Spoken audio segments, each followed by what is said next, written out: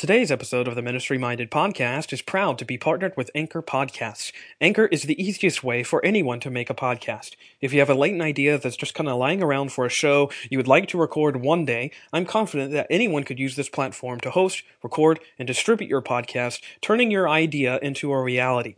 Anchor puts everything you need to be successful all in one place. You can start a new recording right from your mobile device. They also have convenient creation tools that allow you to edit your audio files so they sound crisp and great. Anchor also distributes your podcast for you, letting listeners find your show almost everywhere, including Spotify, Anchor Podcasts, Google Podcasts, and several others. And best of all, it's free. There are no hosting fees or monthly subscriptions or minimum listener counts, just an easy-to-use platform to get your podcast out there at no cost to you. Download the Anchor app or go to anchor.fm today to get started.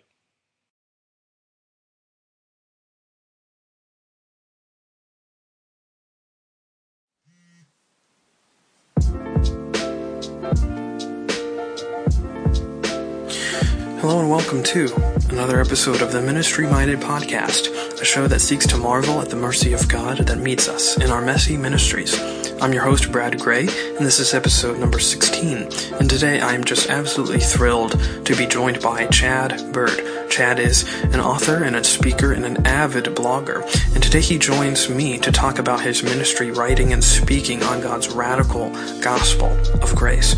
Chad and I dive into the deep waters of the theology of the cross and also the distinction between God's law and God's gospel. We also talk about reading the Bible rightly with, as he says, you need to read with an Emmaus perspective and keeping Christ at the center. We also speak to the critical nature of reading the Bible Christologically. Chad also speaks to his journey from his Southern Baptist roots to the Lutheran faith. I believe you'll be greatly encouraged by this insightful conversation. Today's show is brought to you by the Christian Standard Bible. The Christian Standard Bible offers an optimal blend of accuracy and readability, helping readers to make a deeper connection with God's Word and inspiring lifelong discipleship. To find out more about the Christian Standard Bible, go to csbible.com. Now for Chad Bird. So thanks for coming on this morning, Chad. I appreciate your flexibility. I know it's early where you are. You're very welcome. I'm very glad to do it. We've actually had a little bit of winter here in Texas, so we got the wind outside and a little bit of cold temperatures. We got my coffee and some good theology, so I'd rather be nowhere else than talking about some good theology in the morning. Yeah, that's a good morning, right? It is.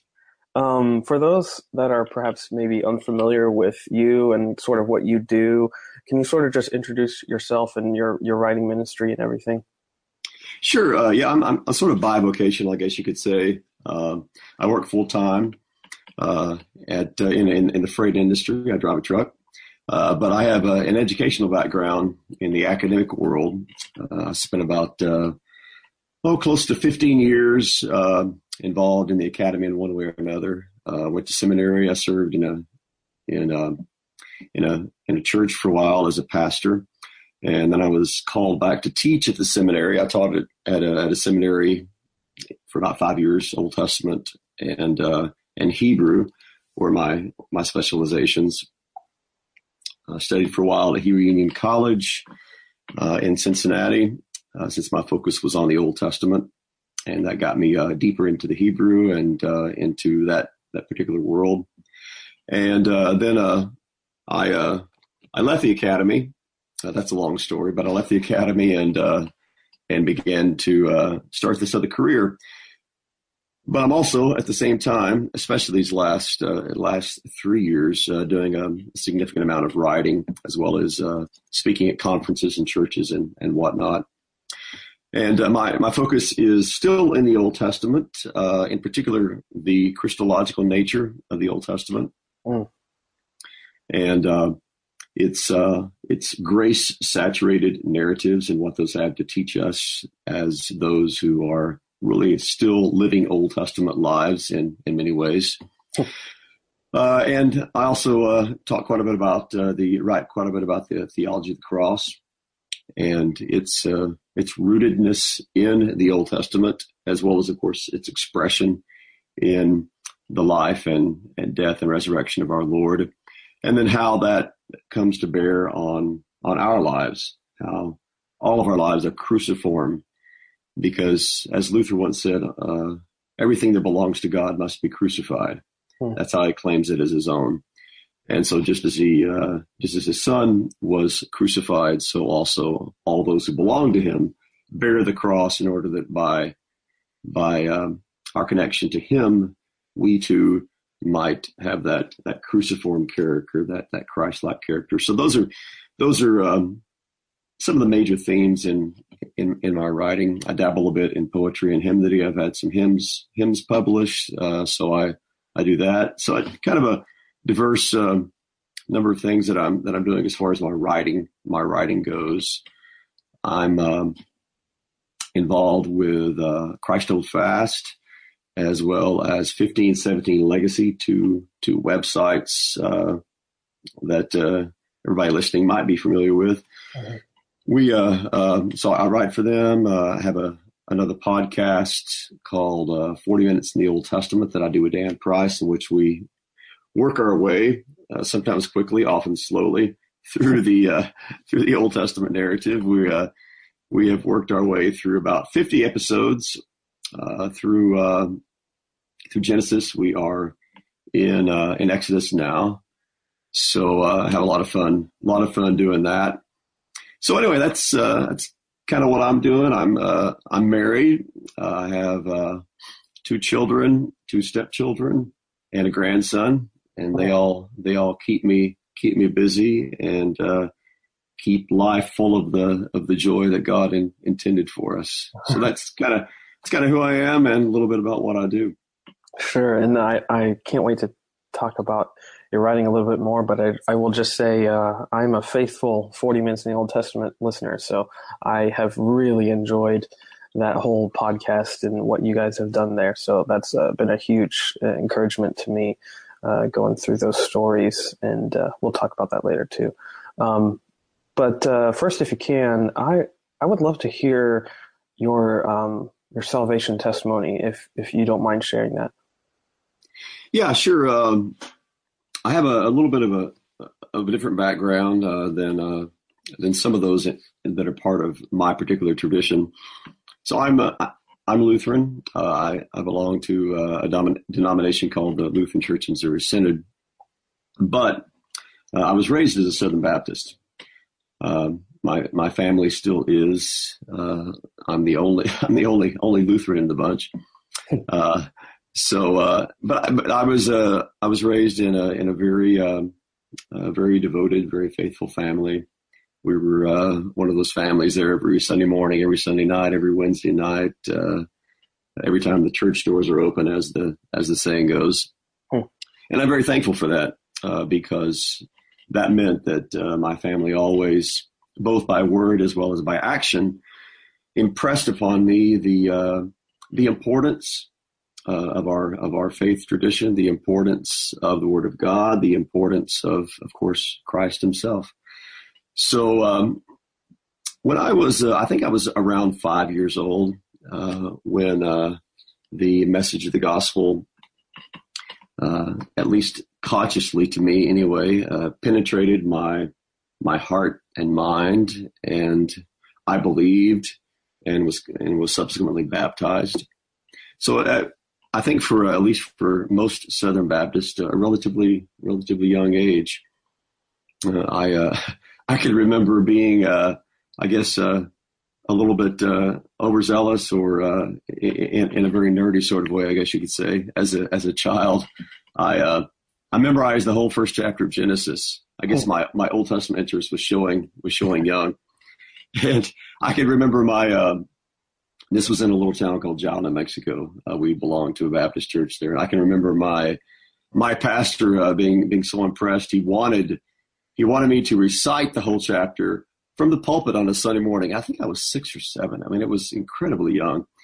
I can still remember vaguely, anyway, doing that. And it's kind of funny to look back on that. Who knew at that point that I would end up, developing such a love for Genesis as well as for the Old Testament. But I guess maybe it began there. all of that to say that, at a very early age, God was at work in my life to bring me to faith and to begin to just increase this lifelong hunger for the Word of God and for its importance in our lives as the vehicle the Spirit uses to speak God's will to us. So that's how God brought me to faith. I continued in the Baptist church until I was about 18, and was befriended by a guy who became a dear friend, and he challenged me in several areas. We debated, we argued, we almost got in a few fistfights because things got so heated.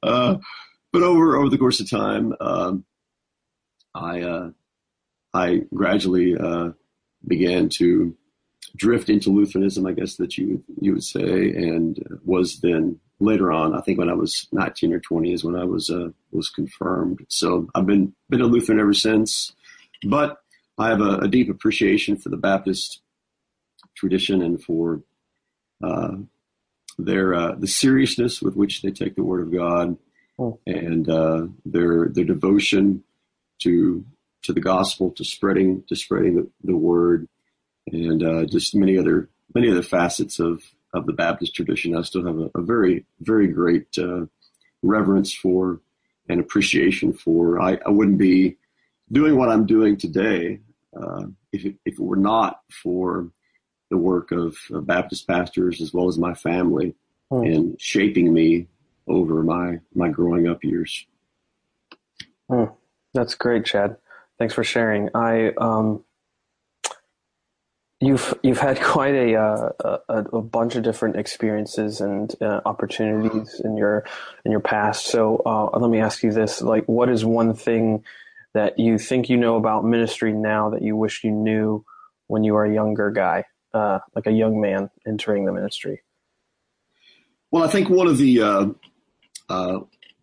main, I don't know if you want to call it mistakes or not, but we'll call it a leaning. One of the major leanings that I had, and I think this is relatively typical of men who are just entering the ministry, is that I let my zeal get ahead of my patience. When I came out of seminary, I'd been in seminary for 5 years, working on two different masters, and so I had this head full of knowledge, and I had a heart full of zeal. I was sent to a small Oklahoma town called Wellston to pastor a relatively small church there. We had about 75 people in church on Sunday, something like that. And when I moved there, my goal was very small. All I wanted to do was make the whole town Christian. and then fan out from there to the whole state of Oklahoma. I mean, I was very zealous in good ways, but then what happened with me and what happens with some other people too is that we let our zeal get ahead of the gospel. So I tended to push things too much instead of letting the Spirit of God do His work in His usual slow and deliberate way within the hearts of people. I will become frustrated. I would gravitate because things weren't going as quickly as I wanted them to, or people weren't doing what I wanted them to do, or whatever it might be that was not going my way, according to kind of my blueprint for how things should be in the church. I tended to drift more at times, more into trying to change things by means of the law. Spirit change things by means of the gospel. Now, you can change things by means of the law because that's what people are accustomed to. We live 24/7 under the law. That's the way this world works. I mean, you promise things to people, you make deals with people, you're rewarded according to how good you perform, or you're punished according to how bad that you that you perform. So we're accustomed to thinking that way. And so you can get things done in the church by means of some sort of legal persuasion. There's lots of ways that you get things done in the church, and quickly at times. But when the Spirit of God works, it's usually very slow.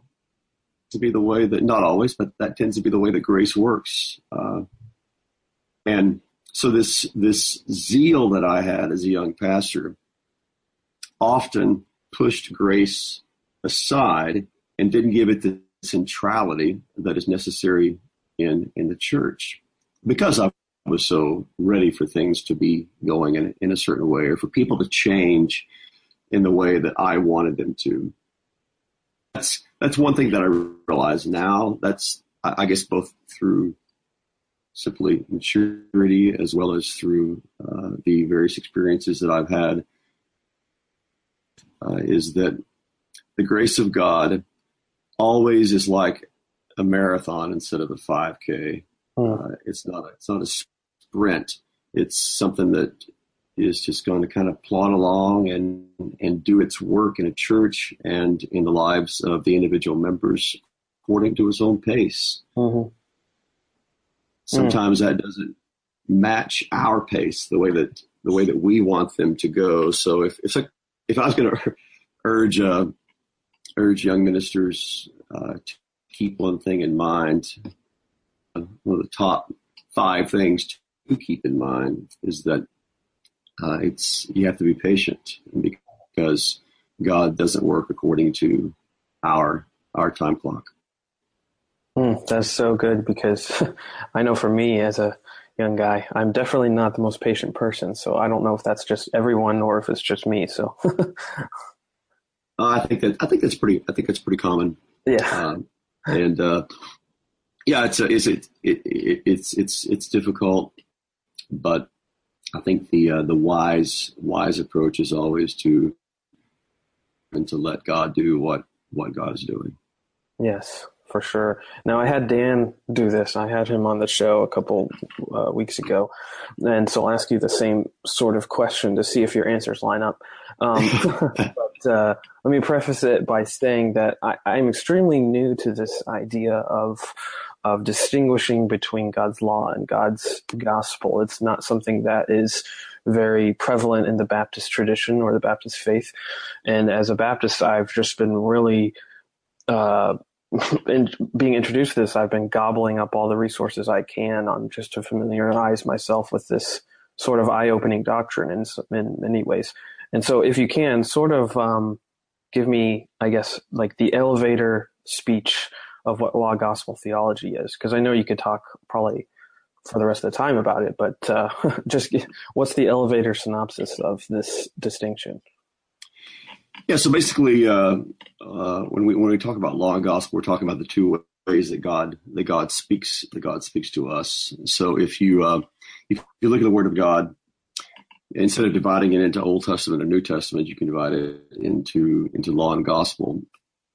Say that when God addresses us, and I'm talking here specifically about believers now, that when God addresses us, He addresses us either with words of law or with words of gospel, and these are very different. When God speaks to us with His law, He is always telling us what to do. He is giving us commandments. He is giving us exhortations. He's telling us, don't do this or do this. So when the law speaks to us, it always is requiring something. Of course, the 10 Commandments are God's law, as well as the multiplicity of other laws that you have.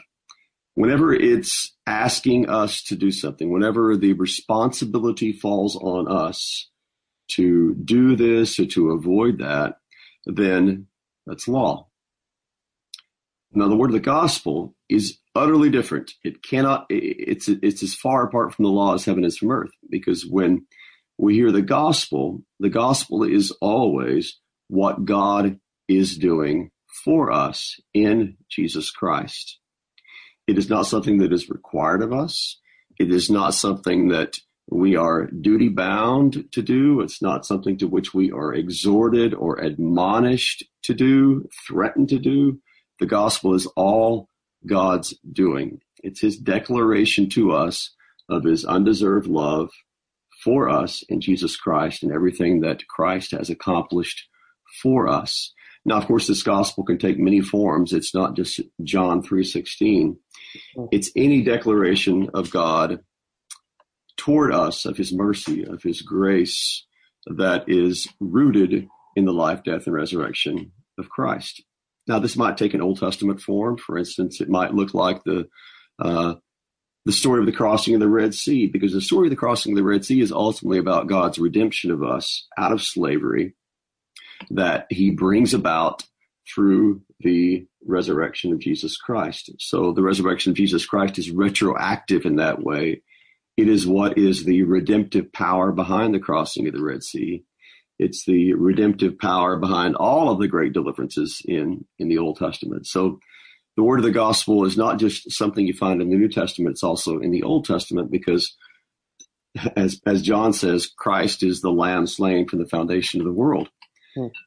So if you look at things that way, then anything from Genesis through the end of Revelation, in which God is declaring his love, his forgiveness, his salvation, his peace to us, a salvation, a peace, hope that is found in the revelation of his Son and in his sacrificial life and death for us, then that is the gospel.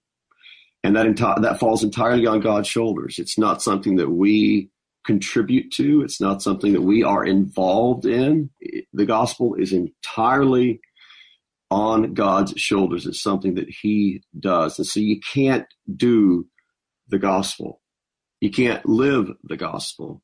You can't do anything with the gospel except receive the benefits of it. And of course, that's everything that it's about. It's gospel literally means good news. And so it's the good news addressed to us that 100% of everything that we need from God has been done by Christ. So the law tells us what to do and what not to do. And the gospel tells us then what God has done for us and continues to do for us in Christ. And when you're reading through the scriptures, if you come across a passage that's telling you what to do, that's the law. If you come across a passage that's telling us what God has done for us in Christ, that is the gospel. So that, in brief, is what we're talking about when we speak of law and gospel. Of course, that's only part of the story, but that, at least in summation, is what we mean by law and gospel. Now, and sort of, if you can give some insight on how this really changes, because when you read the scripture this way with this distinction in mind, I think it radically changes how you read the scripture. And so sort of give some insight on that and how it does give you sort of a different perspective when you're reading through the Bible. Yeah, I've written a piece, I think I called it something like Bible Verses That Haunt Me or something like that, where I kind of delve into this. I have a dear family member who talked to me, I guess it's been about a year now, something like that, about some of the struggles that she's had over time, because she literally is scared to death when she reads some parts of the Bible. I'm just very emotionally beaten down by fear as she reads them, because these are passages which require something of her and threaten punishments if she does not do them. And she knows that she hasn't done them perfectly, or hasn't done them at all at times, or rebelled against them. And so she comes across verses like this, and they scare her to death. She becomes emotionally distraught because of them, because she worries about whether she's actually even a Christian, whether she's saved, because when she sees herself in these verses, she sees accusation. She hears an accusing voice saying, "You have not done this," or "You have not done this very well," or "You haven't done this perfectly And that's what God is requiring of you here. So those are Bible verses that haunt her, and they're Bible verses that haunt many of us. They frighten us. And this is where a proper understanding of law and gospel is not just of academic interest or, some kind of theological category that's intriguing. This is life and death. This is serious stuff. This has to do with our very lives before God. And what the law and the gospel teaches us is that, yes, when we come across passages that tell us to be perfect or to do this or not to do that, and we realize that we haven't, that we failed, the surprising reality is that when that happens, then God has accomplished in us exactly what he set out to do. The purpose of the law is ultimately this. The law is there to demonstrate that we cannot keep the law. So the law is not there in order for us to be able to accomplish it. The law is there to reveal God's will for us. It is there to reveal what would be best for us. This is what God desires of us. This would be actually the ideal life that God would have us lead. And yet, because we are plagued by sin and weakness and depravity of myriads of forms, because of that, we're always going to fail in one way or another. And when we do, the law convicts us. The law accuses us. The law says, I told you to do this, and you have not. Or the law says, I told you not to do that, and you have. And so we stand there accused by the law as guilty of breaking it, either in what we desire, or what we say, or what we do.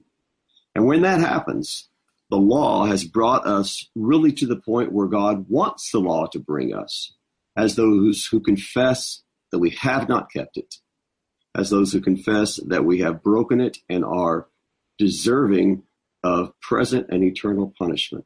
That is ultimately where the law wants to lead us, to the point of acknowledging that we cannot keep the law. Now, that might seem counterintuitive, and it would be if that was where we stopped. This is where the gospel comes in. So once the law has brought us to the point of acknowledging that we cannot keep it, that we have not kept it, that we are accused by it, then the gospel steps in with an entirely different message.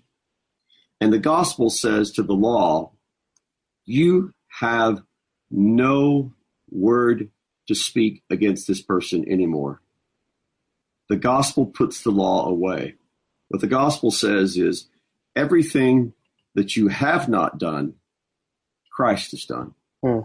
The gospel says everything that you have done that you're not supposed to do, Christ did not do. So all that the law requires of us, Christ has fulfilled. And then he, through the gospel, is coming into our place. He's taking our spot as the one who is guilty. And he's bearing the punishment for our wrongdoing, for our breaking of the law. And he is filling in for the righteousness that we have not accomplished. So he's doing two things. The guilt and the accusation that we have brought upon ourselves by our breaking of the law, that Christ takes upon himself. He endures the punishment for our infractions of the law as he suffers his death on the cross.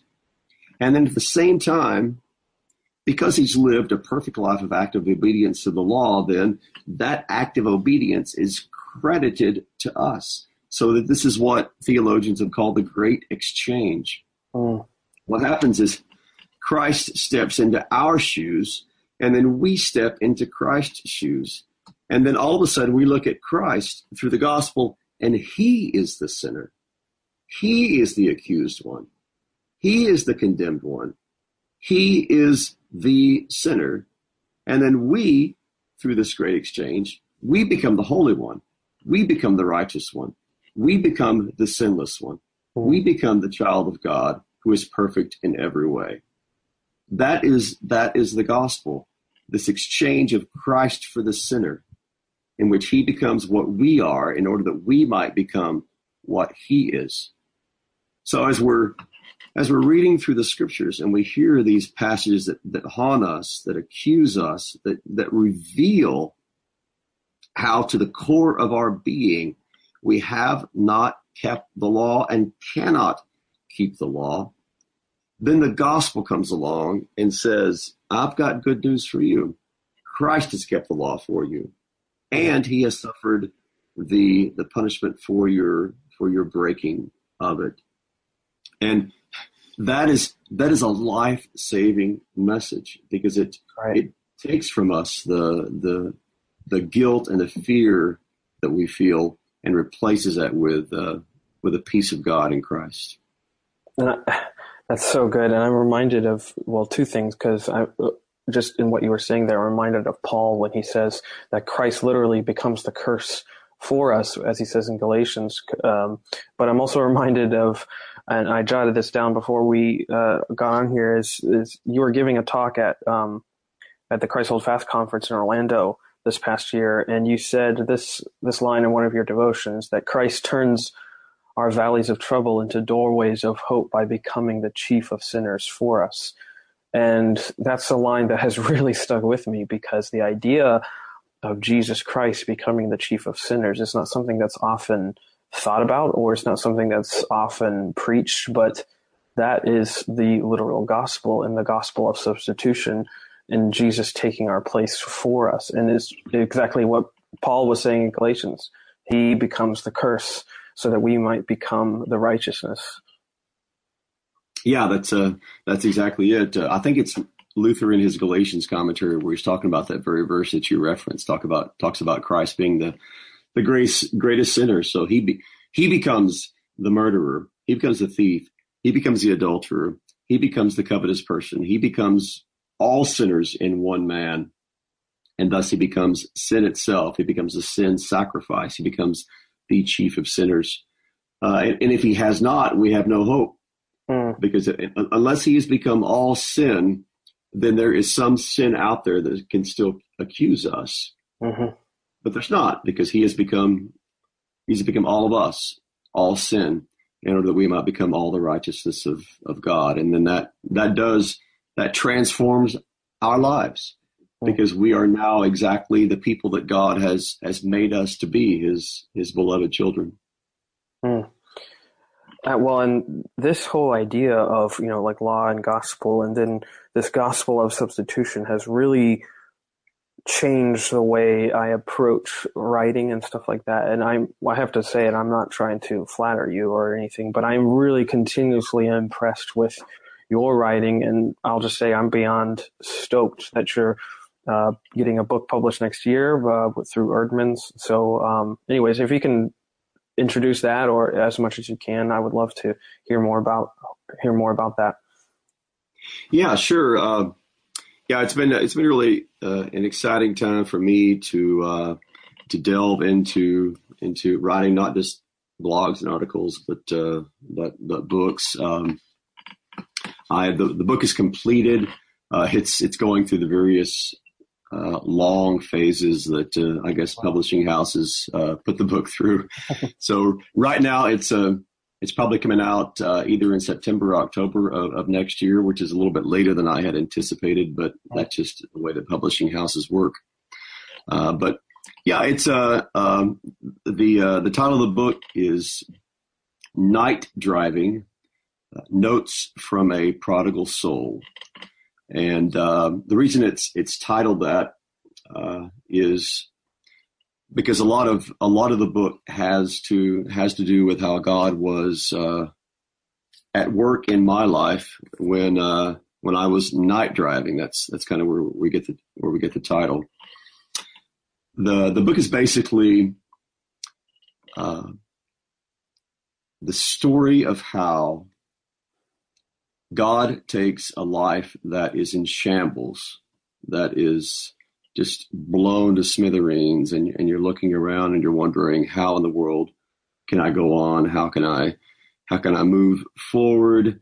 How is God going to be able to put all of this back together again? And then it's a story of how God does exactly that. Cool. So it's actually partly based upon on my own life, the last 10 years. But it's not about me. It's about how God was at work in my life, and then also how He's at work in the lives of countless others who have experienced a tremendous setback in their life, a tremendous loss in their life. That might be due to sin. It might be due to addiction. It might be due to divorce. It might be due to bankruptcy. It might be due to any of the things that happen to us in this world, in which all of a sudden we're looking around, and all around us, all we see are the shards of a broken life. What's left of what we once thought was in place and that we had control of, and it was just kind of the way that we wanted it to be. So where do you go from there? Well, that's where the book starts. The book starts in darkness, as you're looking around and wondering what now, what next. And so in many ways, it's a story of the process of healing in which God is at work in our lives. It's a story of repentance in which God is restoring us to Himself through His law and gospel. It's a story of forgiveness and coming to grips once more with a church that is often disappointing. And then finally, it's a story of how we come to be good stewards of our scars, how our scarred lives are nothing to be ashamed of, but instead these are some of the gifts that God gives to us in order that we might be good stewards of those gifts, even scars, for scars tell a story of God's redemptive care of us. So that's the basic focus of the book, and I think it's going to be a great help for maybe people who, like myself, were once in the ministry and had to leave the ministry for one reason or another, for those who have experienced the traumatic breakdown of their lives through divorce, for those who have maybe lost everything because they became addicted to a substance and lost everything as a result of that, and or just for anyone who everybody knows somebody who has gone through that, and often are involved in being a friend to them, caring for them. And this book will be helpful for them too, as sort of a guide on that journey from brokenness to healing. Well, I can't wait to read it. I'm sad I have to wait so long now. I'm really thrilled that you're able to do that, Chad. I'm excited for you. Now, well, as I said, that this whole idea of law and gospel has kind of changed the way I approach writing. And if you were to look back at some of my older pieces, you would notice there would be a noticeable shift in the way I approach things. And so if you can sort of explain your process, because you don't, and I don't really blog in the traditional sense of the term. It's more you're just like short essays or short little papers on a particular subject or whatever. So how do you begin that, and what tools do you use when you approach a piece? It varies really in my own case as to where I get the ideas and how they are formulated, and sometimes it still remains a mystery of how I get from no words on the screen to 500 or 1,000 words on the screens. But sometimes sometimes my ideas come from my just direct reading of the scriptures. It might be something that comes up in my work for the podcast, or work that I'm doing for a class I'm teaching, or just simply reading the scriptures. And the germ of an idea begins to formulate. And most often, what I try and do is to think of the way that this might commonly be taken, and then to do the opposite. So I always endeavor to approach things in sort of an unexpected, counterintuitive way. Just to give you one example, there's probably 100,000 blogs and articles out there about, 5 things that you should accomplish in your life, or bucket list kind of items. And so rather than writing one more of those, I wrote a piece called 5 Failures I Hope to Achieve. So things like that try to get people out of the ordinary way of thinking. You have to. Flannery O'Connor once wrote that to the hard of hearing, you have to shout. And so I do a lot of shouting in my writing. In that sense, that's what I'm trying to do anyway. To push people, to shout people out of their common assumptions in order to get them to look at themselves and life differently, to surprise them with the backwards ways of God, because ultimately that's where this is coming from. Paul in 1 Corinthians talks about how God, he uses the foolishness to shame the wise, and how all these backwards ways that God is at work, the weak to shame the strong, so on and so forth. So that's the way that God works. He's always approaching us in ways that are unexpected, that are contrary to the way that we ordinarily think. And so that's what I try in my own limited way to get across in my writing, to approach things from a different perspective, and as a theologian of the cross, to say things the way they are, to call a thing what it is. When we do that, what we're usually saying is something different than what people expect, because the scriptures speak differently than we are used to speaking, and they think differently than we're used to thinking. So that's what when I have an idea, then that's the first thing that I try to ask myself is, how can I talk about this in a way that's different than what most people are accustomed to, and then to go from there. And my goal in my articles is basically going to be a law gospel approach. Not always, but that's usually the way that I go with it. And I want my focus always, no matter what I'm writing about, to end up being upon the cross, upon who Christ is and what he's accomplished for us. And as I do that in my own writing, I like to use what I think of as language that you can see. So I like visual language. I prefer metaphors over terms that are abstract, because I want, we live in a visual age, of course, and so I want people to be able to see what I'm talking about, what I'm writing about, rather than to just absorb it intellectually. I try and choose language which is visual, which is colorful, which is metaphorical, so that as people are reading through that, they also have a mental image formed of what I'm describing. So in my very choice of language, I like to think of it as incarnational. It's rooted in the fact that our Lord took on flesh and blood, and so what he's done for us, as it's described in language, can take on flesh and blood, can take on color and shape, and reflect that incarnational life of Jesus in the very language that we use to describe what he's done for us. Well, I always get excited when I go to chadbird.com and see a new piece. So thank you for writing, and I will continue to read.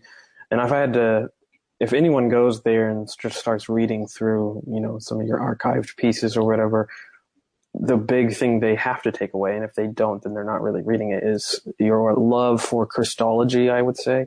And I think this also comes through in the podcast you do with Dan and Brandon, is the fact that everything can lead you back to Christ and what he has done. And I think reading or in realizing that, especially when you're going through an Old Testament passage that is obscure or whatever, is so enriching, so enlivening, and so it just radically changes just how you read the Bible and the fact that you realize, wow, this is pointing back to Jesus.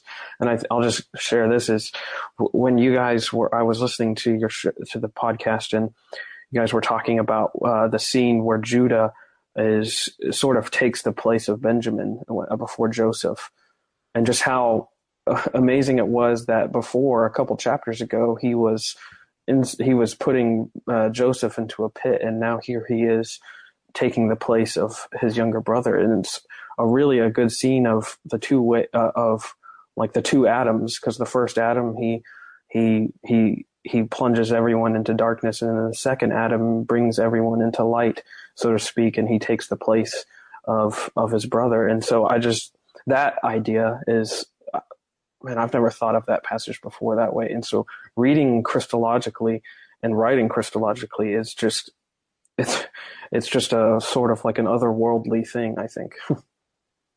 Yeah, Luther once said, all of Scripture everywhere deals only with Christ. And so that is the perspective that I bring to the Old Testament text.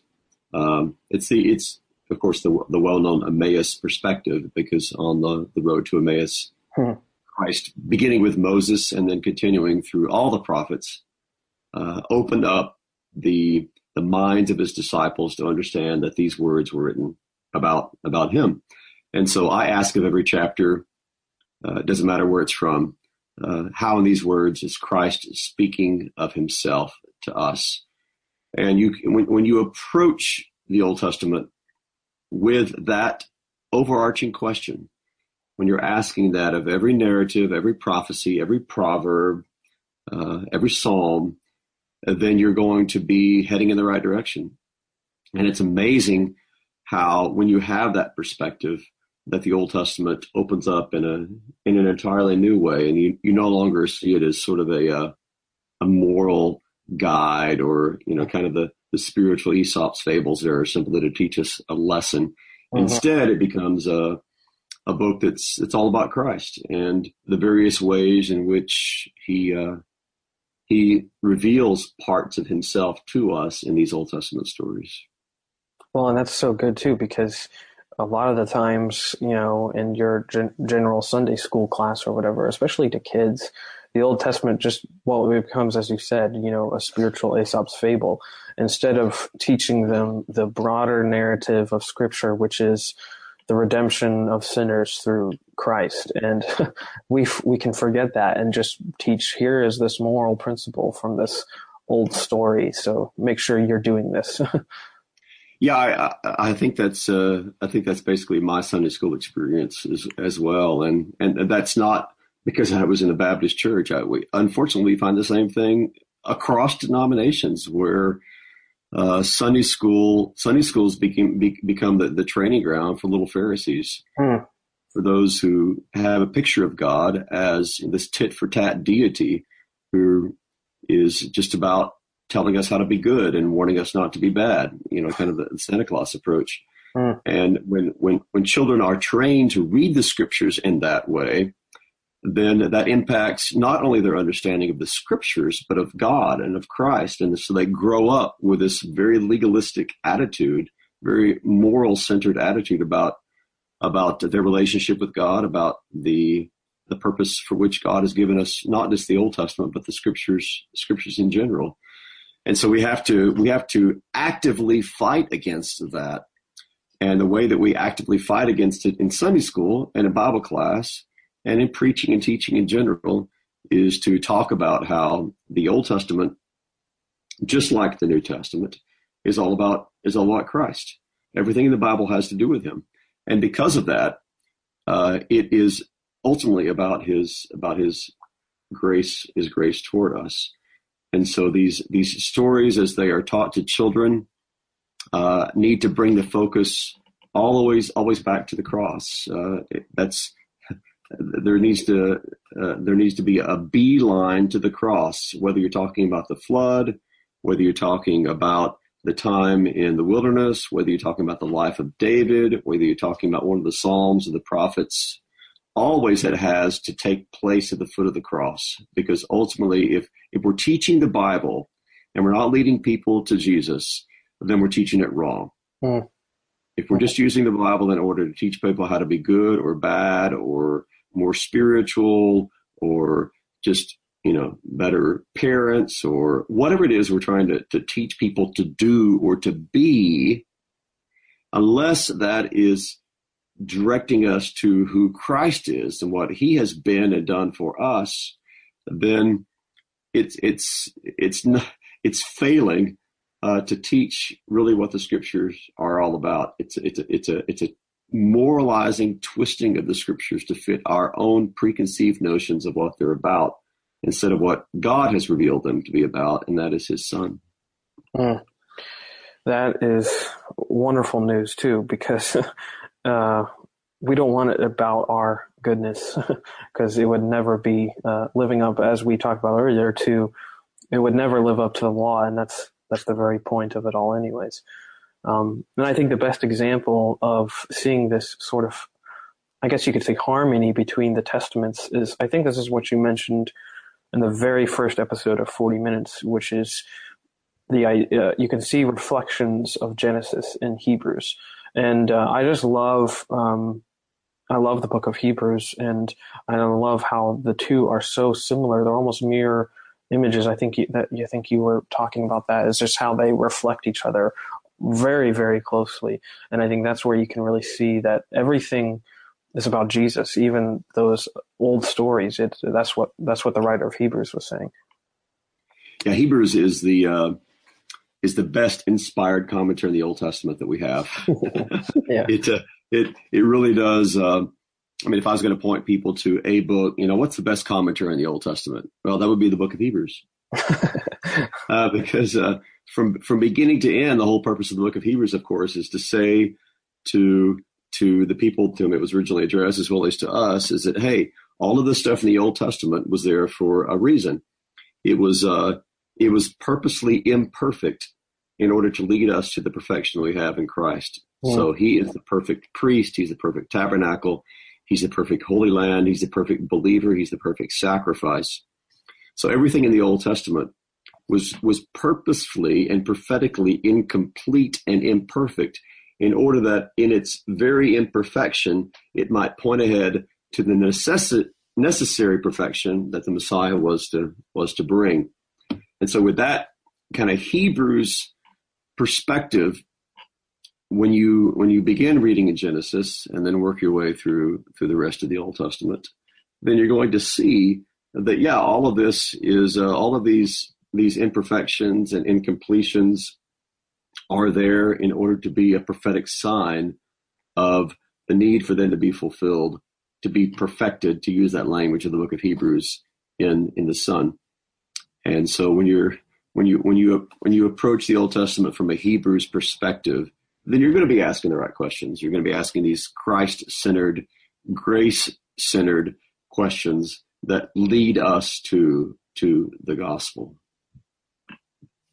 Well, and let me ask you this, because I see you have Luther behind you on the shelf there, complete Luther works. So besides Luther, what books are you currently reading?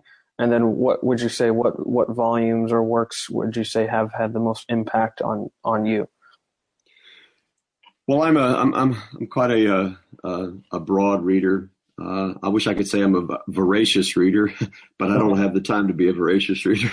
But I do read every chance that I get, and I try and read broadly, not restrict myself to one particular author or to one particular tradition, but to try and draw as much as I can from various resources.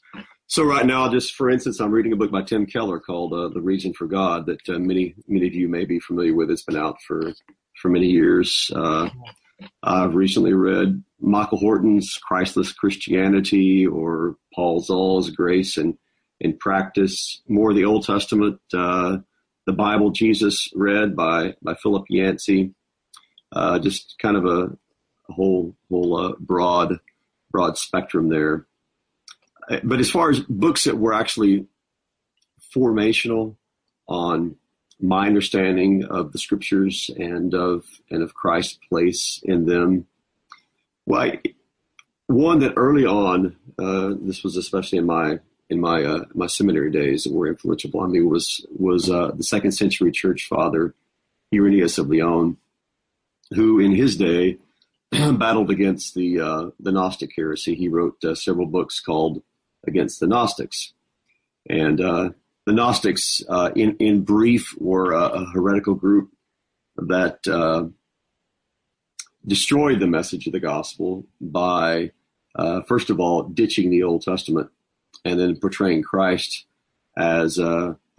Jesus as another kind of Christ whose ultimate purpose was really to help us discover the specks of divinity within each of us, to use kind of modern language. And they denigrated the flesh and blood reality of our Lord. And so Irenaeus wrote these books against them. And one of the main things that I took away from Irenaeus is the importance of the flesh and blood nature of our God, that he in his incarnation took on our humanity. And because of that, his whole purpose of restoration of us is for us to be restored into the fullness of humanity that God intended for us. So there's this great quote from Irenaeus that the glory of God is a living man. This is the way God's glory is manifested in us being fully alive, fully human as Christ himself is. And then secondly, from Irenaeus, I took away this quote from him that God created us in order that he might have someone upon whom to bestow his blessings. So that is the reason we were created, in order that God might give things to us, love us, be merciful to us, be gracious to us, make us his children. He didn't create us for himself. Instead, he created us in order that he might have those upon whom he can bestow his love. Mm. So Irenaeus was very formational in my early understanding. But then Luther, right behind him, especially his commentary on Galatians, as well as his multi-volume commentary on the book of Genesis, from which I drew all the time when we were covering Genesis in 40 minutes in the Old Testament. So what Luther does there is he does what I was describing earlier. He brings us back again and again to the law and the gospel and helps us see the Old Testament narratives from that perspective.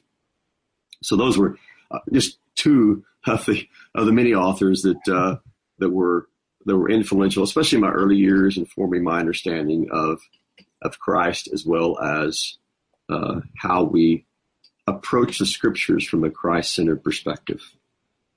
And well, I'm definitely gonna have to read some of Irenaeus, because I don't think I've ever read any of his stuff, if I can get my hands on it.